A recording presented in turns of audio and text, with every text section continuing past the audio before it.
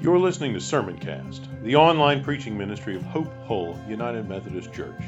Be sure to visit us at hopehullumc.org/sermons, where you can subscribe to future episodes of Sermoncast and browse our archive of past messages.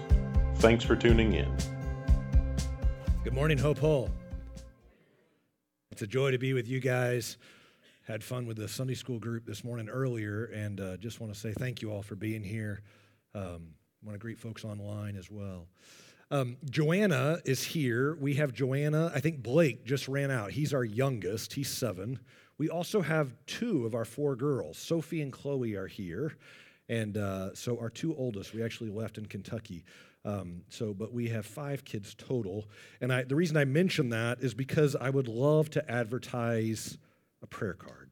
And some of you guys know what that is. Some of you may not. But we've got cards in the back. There's a table there. There's a place if you want to sign up for an email or update kind of thing. We send out those semi-regularly. We'd love for you to be able to stay in touch with what God's doing in our lives and how He's given us opportunities for ministry and relationships. The best way to do that is through email. But even more, we'd love you to grab a prayer card. And I've already had somebody this morning told me, as they said, your family sits by my coffee pot. And I thought, man, that I can't tell you how meaningful that is to Joanna and I. So we just want to say thank you for your prayers. And I want to say thank you for your prayers. I think the last time we were here was 2019. And we were just getting ready to go back to Uganda. And so we're coming to kind of give a bit of an update this morning, share a little bit of what God's kind of doing in our hearts afresh. But you guys have been a part of what has been happening in Uganda. We went back and we're working primarily with the church, the bishop and his leadership team for Africa Gospel Church, a denomination of about 180 or so churches throughout Uganda. And we're involved in discipleship, pastoral training, developing resources, and it was fun, a lot of fun. God did a lot of neat things, which is quite meaningful. That is where we spent COVID, was in Uganda. And the reason I mention that is because you all were a part of a couple ministry initiatives. Or let me say, you enabled us to be a part of a couple of ministry initiatives. Your giving, your prayers, your ongoing support, you guys have made a whole host of things possible. One of those was a radio ministry. When COVID hit, everybody was locked in. So many Ugandans didn't have cell phones like this one. And so there was a limitation to jumping on Zoom or doing church on Facebook Live. That wasn't possible. And so the Ugandan church leaders were looking around saying, hey, how do we communicate with our people if we're all locked at home? And curiously enough, they turned to radio. And not everybody has a smartphone, but radio is still a very popular medium throughout Uganda. And so we were able, through partnership with you all and folks like you all, we were able to help the church get a number of their key leaders on radio. They did weekly shows. And I cannot tell you how God used that ministry in a very tumultuous time to bring people to Jesus, to do all kinds of phenomenal things. We've heard regularly from our church leadership, not just while we were there, but since, expressing their gratitude for the radio ministry that folks like you guys made possible. I mean, I remember more than once, our pastors would get done in the studio, would walk out to go home, and there would be a person waiting for them. More than once, it was a Muslim waiting for them to talk about Jesus, because they'd been listening and heard about Jesus on radio. We had whole families come to Jesus through that ministry, and it was one of the high points. It wasn't on our radar. God made it possible through COVID, and that was a tremendous kind of, I want to give glory to God for that, and I want to say thank you to you all for making that possible.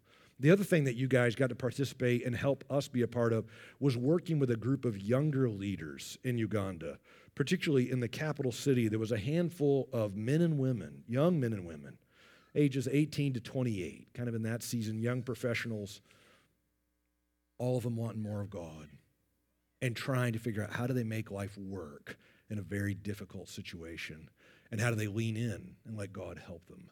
And we got to come alongside them in some fresh ways. We were able to put a couple of them on radio, which they loved and were so excited.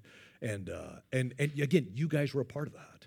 So folks like Joshua Muhindo and Carol and others, Joshua Chira, it's like these are folks that you guys have had a part in their story. And you haven't met them, but we have. And so if they were here today, they would want to express their thanks. I want to express their thanks on their behalf. So thank you, Hope Hall, for what you guys have been a part of. They say, Billy, you're not in Uganda this morning. What's that mean? I'm so glad you asked. We've been based in Uganda. Well, we felt like the Lord was kind of lifting us up from Uganda. We left in February. We arrived in the States this summer.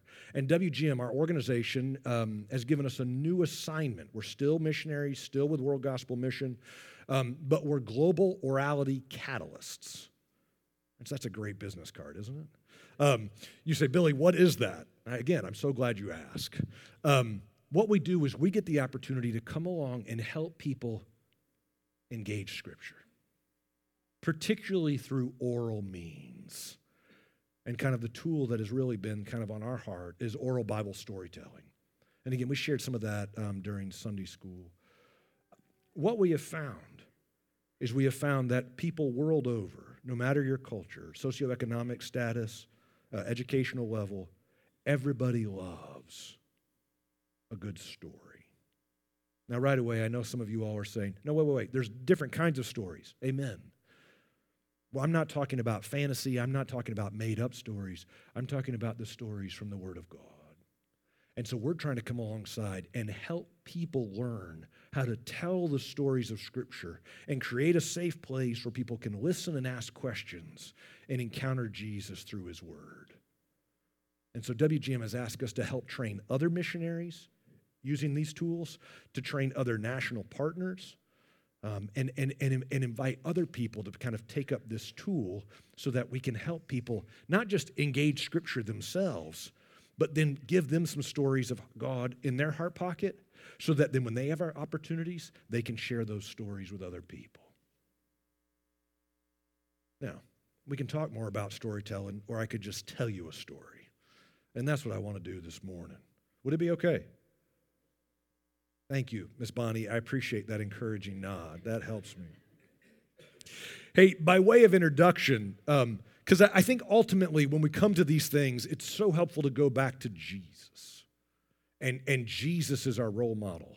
So this morning, I want to look at Jesus not just as a storyteller, but as a master communicator.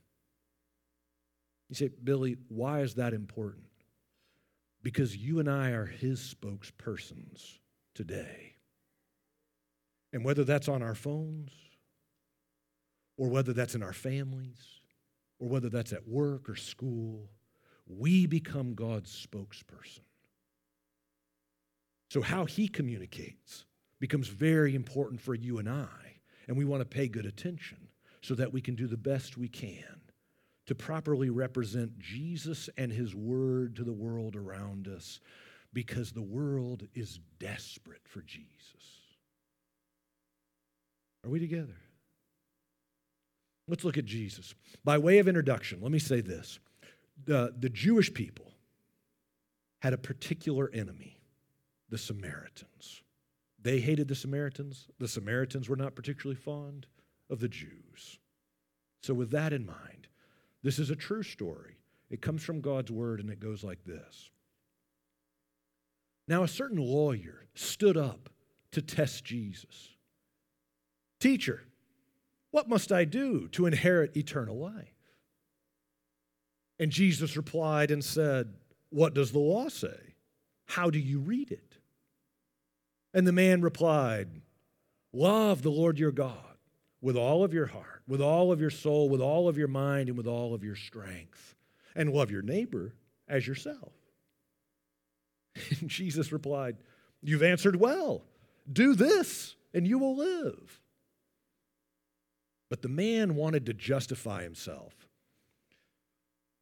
Who's my neighbor? He asked.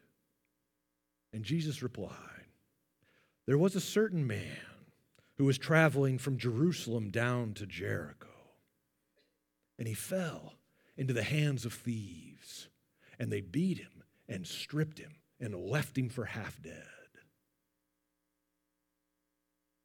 Now it was that there was a priest who was passing by, and when he came to the place, he saw the man, but he went on around him. likewise, a Levite, he too came to the place and saw the man, but he also passed by. But it was that there was a Samaritan who was on a journey. And when he came to the place where the man was lying, he saw the man, and his heart was filled with compassion. And he went to the man and to begin to care for his wounds, pouring on oil and wine. He bandaged them and then set the man on his own donkey and led him to an inn and took care of him. The next morning, he gave the innkeeper 2 silver coins and said to him, "Take care of him, and if it requires more than this, I will repay when I return." Then Jesus asked the lawyer, "Which one of the men was a neighbor to the man who fell into the hands of the thieves?" And the lawyer replied and said, "The one who had compassion on him." And Jesus said, "Go and do likewise." And that's the end of the story. It comes from the Gospel of Luke, chapter 10. Would you bow in just a short prayer with me? Jesus, I thank you for this story, and I thank you for these men and women. Could you come into our few moments as we reflect on this story? We've talked about having a heart for the world, having a heart for Alabama, having a heart for our neighbors. What is it you want us to hear? I pray, Jesus, that you could open up this story in our hearts to your Spirit this morning, and you'd give us grace to obey. In the name of Jesus, amen. Men and women, this is a good story. And I think for many of us, it's a familiar story. Oh yeah, the Good Samaritan, I love that. I'm intrigued how often, though, the Good Samaritan, the story is kind of unhinged and relocated. It's kind of its own freestanding story. But I think it actually has to be read in the bigger context. Jesus has just sent out the 70. They're coming back rejoicing. They had power to heal, they had power to cast out demons, and they were preaching the kingdom of God. Jesus is delighted by this. And you get this whole kind of dialogue of them kind of celebrating together. And he offers up a prayer. He says, the text says he rejoiced greatly in the Holy Spirit, saying, "Father, I praise you for hiding these things from the wise and the intelligent and revealing them to babes." You go on from that, same chapter. You have a wise and intelligent lawyer standing up asking a question. I love this about Jesus. He's so good. And I don't think we can unhinge the lawyer's question and the Good Samaritan from this kind of broader understanding of the chapter. And it's almost like Jesus is talking about, at times God hides things from the wise and the intelligent, and at other times opens things, opens the eyes of those who have childlike faith, babes. I wonder if Jesus is kind of playing in this. There's a certain playfulness here in the chapter. But go with me. You go to this lawyer. This lawyer stands up, challenges Jesus. What must I do to inherit eternal life? And again, Jesus is a master communicator. So if that's kind of our lead into this story in this case, how does he handle this guy? I'm not interested in hecklers. It's interesting, that would have been a very legitimate response. I don't have time for you. I know your motivations. That you're going to distract from everybody else would have been very simple. I'm not going there. But notice what Jesus does. He answers the man's question with what? A couple of questions. What does the law say? How do you read it? And I'm so intrigued by this. I'm a storyteller. I'm fascinated. Jesus doesn't start with a story. Jesus turns around and meets the man right where he's at. You're a professional interpreter, reader of the Hebrew Scriptures. Jesus doesn't start with the story of the Good Samaritan. He meets the man right where he's comfortable. He says, what does the law say? How do you read it? He gives the man an opportunity to answer his own question. The man says, what? He says, love God with everything and love your neighbor as yourself. And again, I'm fascinated by Jesus. Notice the communicator. It's like, well, if you loved me, you wouldn't have that stinky attitude. I mean, that would be, again, so that's how I would respond. It's like kind of just a little dig in there. You got the right answer, but I don't get a big head. But it's like, it's so interesting how winsome Jesus is. You have answered well. Do this and you will live. I'm fascinated how little Jesus says. He's kind of like, yep, you're on the right track. And it's like he's willing to step back. I want to get in there and clarify, qualify, make sure he understands, give him some illustrations, some examples. And Jesus is kind of like, nope, that's enough. And what happens? The man wants more. Now, before we go to that, I want to just pause here. All of us are involved in communicating. All of us are involved in interpersonal communication. You do it every day. Whether with your spouse, kids, grandkids, at work, friends, whether it's on your phone, whatever it is, email, Instagram. We're all involved in interpersonal communicating. I think we'd be remiss, though, to blow past this story and just say, is there anything in this story that could be insightful for us as we're trying to communicate our faith and our Jesus in today's world?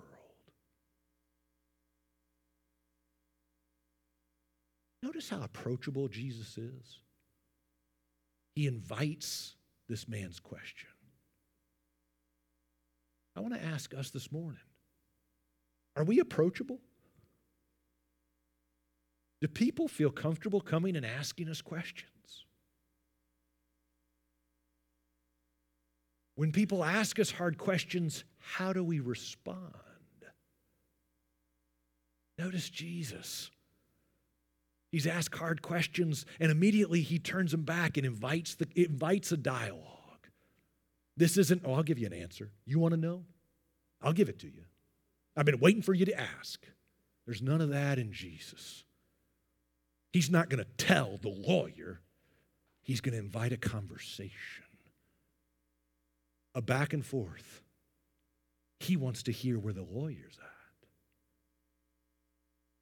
Men and women, I want to ask us this morning, when our friends, our neighbors, our colleagues come to us and ask, do they come to us and ask questions?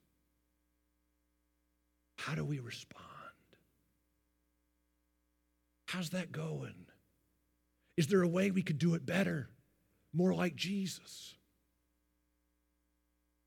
I want to ask, how do I respond to my kids? How do you respond to your grandkids when they ask us questions? We don't ask questions like that. I'm so embarrassed. I cannot believe you just said that. It's interesting, Jesus is not afraid. He's not afraid of the lawyer. He's not afraid of the testing. He's not afraid of any topic. I remember Joe mentioned in the Sunday school, we had the opportunity to do some further study in Scotland. And we were it was a university context, and it was a highbrow kind of like, I don't know how to, it was an intimidating atmosphere. And you had folks from all over the world, and we were kind of looking at each other like from northern Uganda wondering, how did God end up put us here? But we were rubbing shoulders with these folks all the time. Very intimidating. And they were asking questions. Most of them were antagonistic, or at least they had an agenda behind them. And they were asking questions about Scripture. They were asking questions about Jesus. They were asking questions about us, missions, everything. And a little bit of kind of like with a little bit of a sneer, like that. And all our defenses were up. We're going to protect the Bible. We're going to protect Jesus. We're going to protect missions. It's interesting. We were kind of defensive on every end. I don't know how many times, and like we're praying, okay, Jesus, help me go to class. Jesus, help me respond. Jesus, help us with this assignment, whatever, this cup of coffee, whoever we were talking to. I don't know how many times in our prayer time, when we were trying to get ready for a difficult engagement of some kind, over and over, it was like Jesus was like, I'm not afraid of this. I'm not afraid of that. Like, Jesus, today we're going to talk about this. Do you understand the implications of what they're arguing? Jesus is like, I'm not afraid to go there. There wasn't a topic that we encountered that Jesus was afraid of.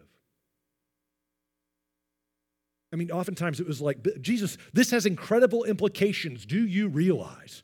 Jesus didn't agree with the arguments, but there was this deep confidence in Jesus.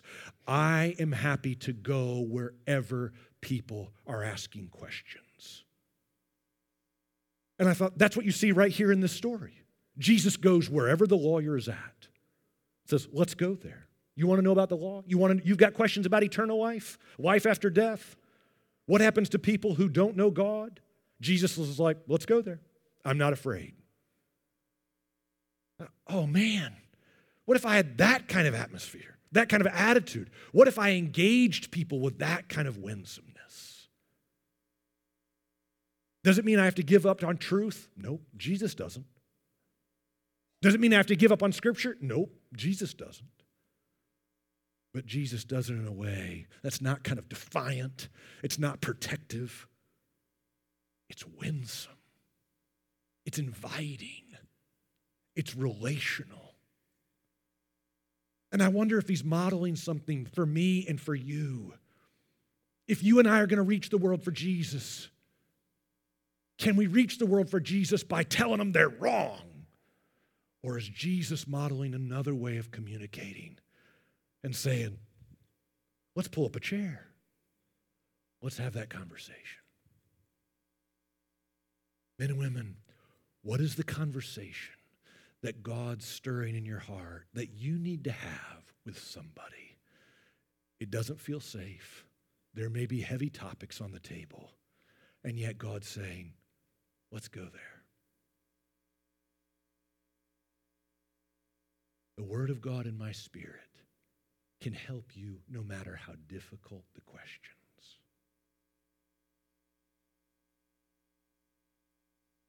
It's curious, though, because what happens next? The man's not satisfied with his own answer. Love God, love your neighbor. He wants something more. He summarized all of the scriptures in those two propositions. Love God with everything. Love your neighbor. It's a pretty big accolade. Jesus says, you nailed it.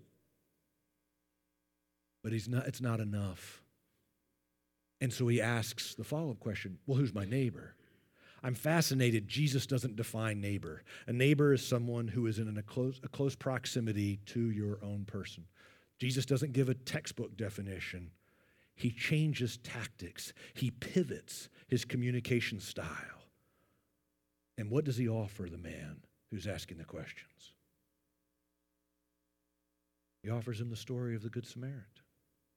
There once was a man who went from Jerusalem down to Jericho.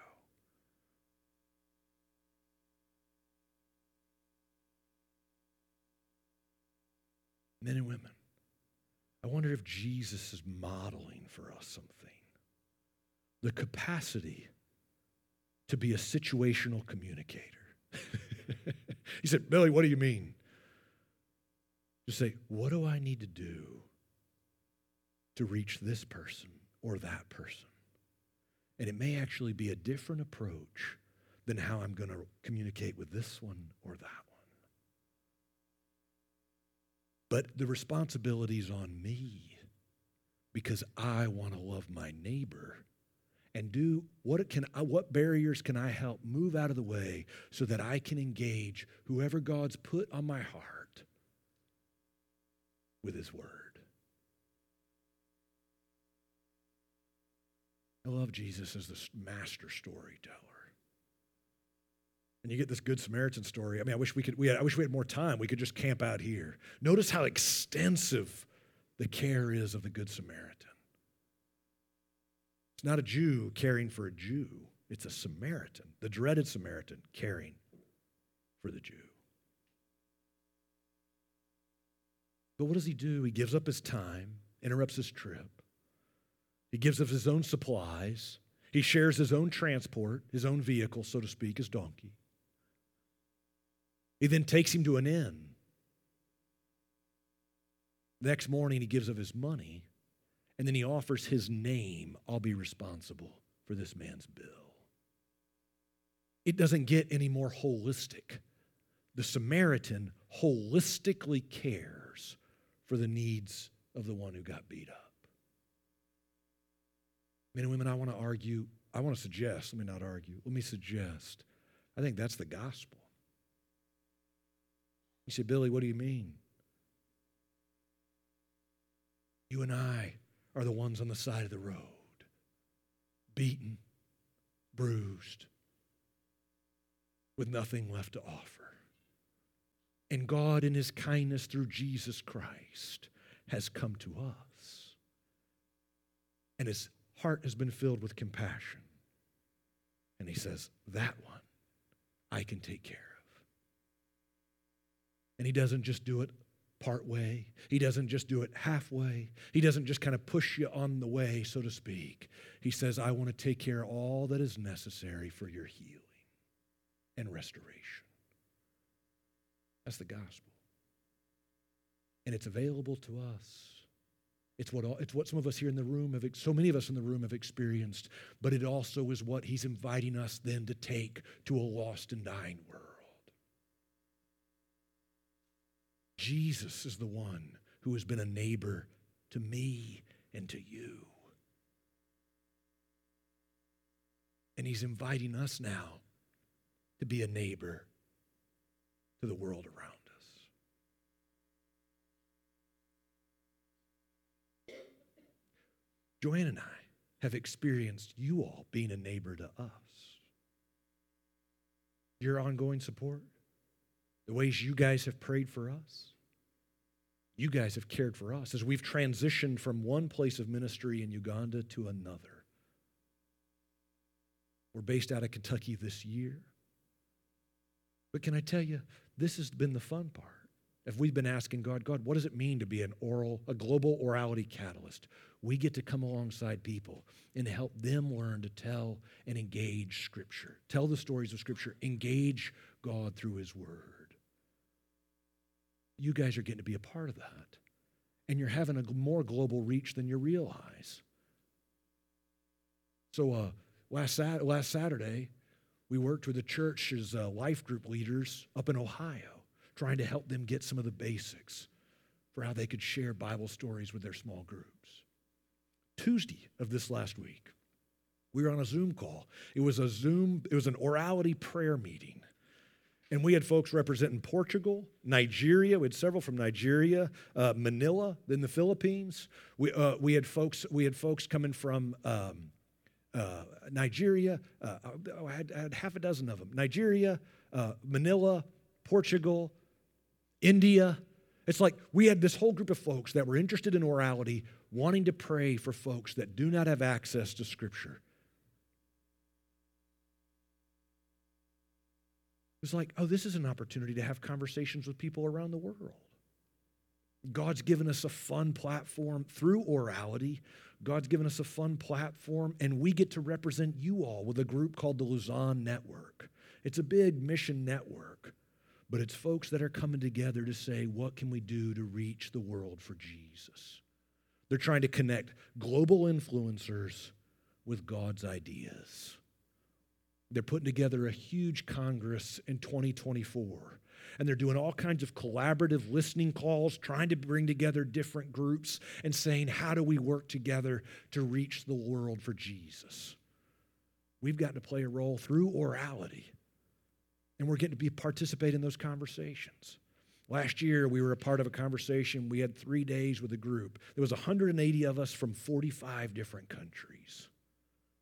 Joanne and I get to represent you all in places like that. Men and women, I can tell you those folks, they knew Jesus. Those are the kind of things that God's opening up for us. And we're saying, what? Where's this coming from? That's not because of Joe and I. That's because God is interested in trying to reach a lost and dying world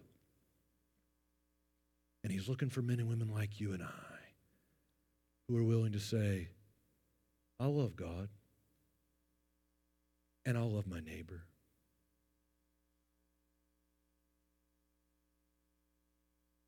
I've been curious by the fact that for me, one of my closest neighbor so often is Joanna. And as we just celebrated 20 years in marriage, just the end of last month, which was fun. It's interesting, one of the things I've realized over 20 years is when I'm missing with Joanna, so oftentimes that's a good indicator I'm missing with Jesus. Not always, but often. I wonder if that's true for some of the rest of us. You say, Billy, things are good with God. I'm loving God. Let me ask, how's it going? Loving your neighbor. Because oftentimes how we are loving our neighbor is a good, honest expression of how well we're loving Jesus. And our text today makes it real clear. There's only two things you and I are responsible for. Love God. Love our neighbor. Oh, Paul, as we still are in the beginning season of 2023, how's that going? What can we learn from Jesus so that we could communicate our love for him better, but also we could communicate our love for our neighbor better? I think it's worth asking. Who is our neighbor? Spouse? Kids? Grandkids? Somebody across the street? Colleague at work? Who's our neighbor? Somebody involved in Friendship Mission? Or the First Choice, the Crisis Pregnancy Counseling Center? Who's your neighbor for 2023? Folks down in Guatemala? Somewhere else around the world that God's stirring in your heart? What would it look like for you to say, how could I love them afresh? How could I communicate the love of God like Jesus in this new year?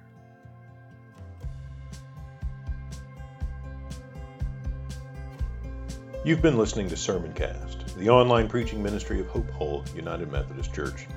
If you enjoyed this message, consider sharing it with a few friends. Remember to visit us at hopehullumc.org/sermons and subscribe to get notified when new content is posted. Thanks for listening.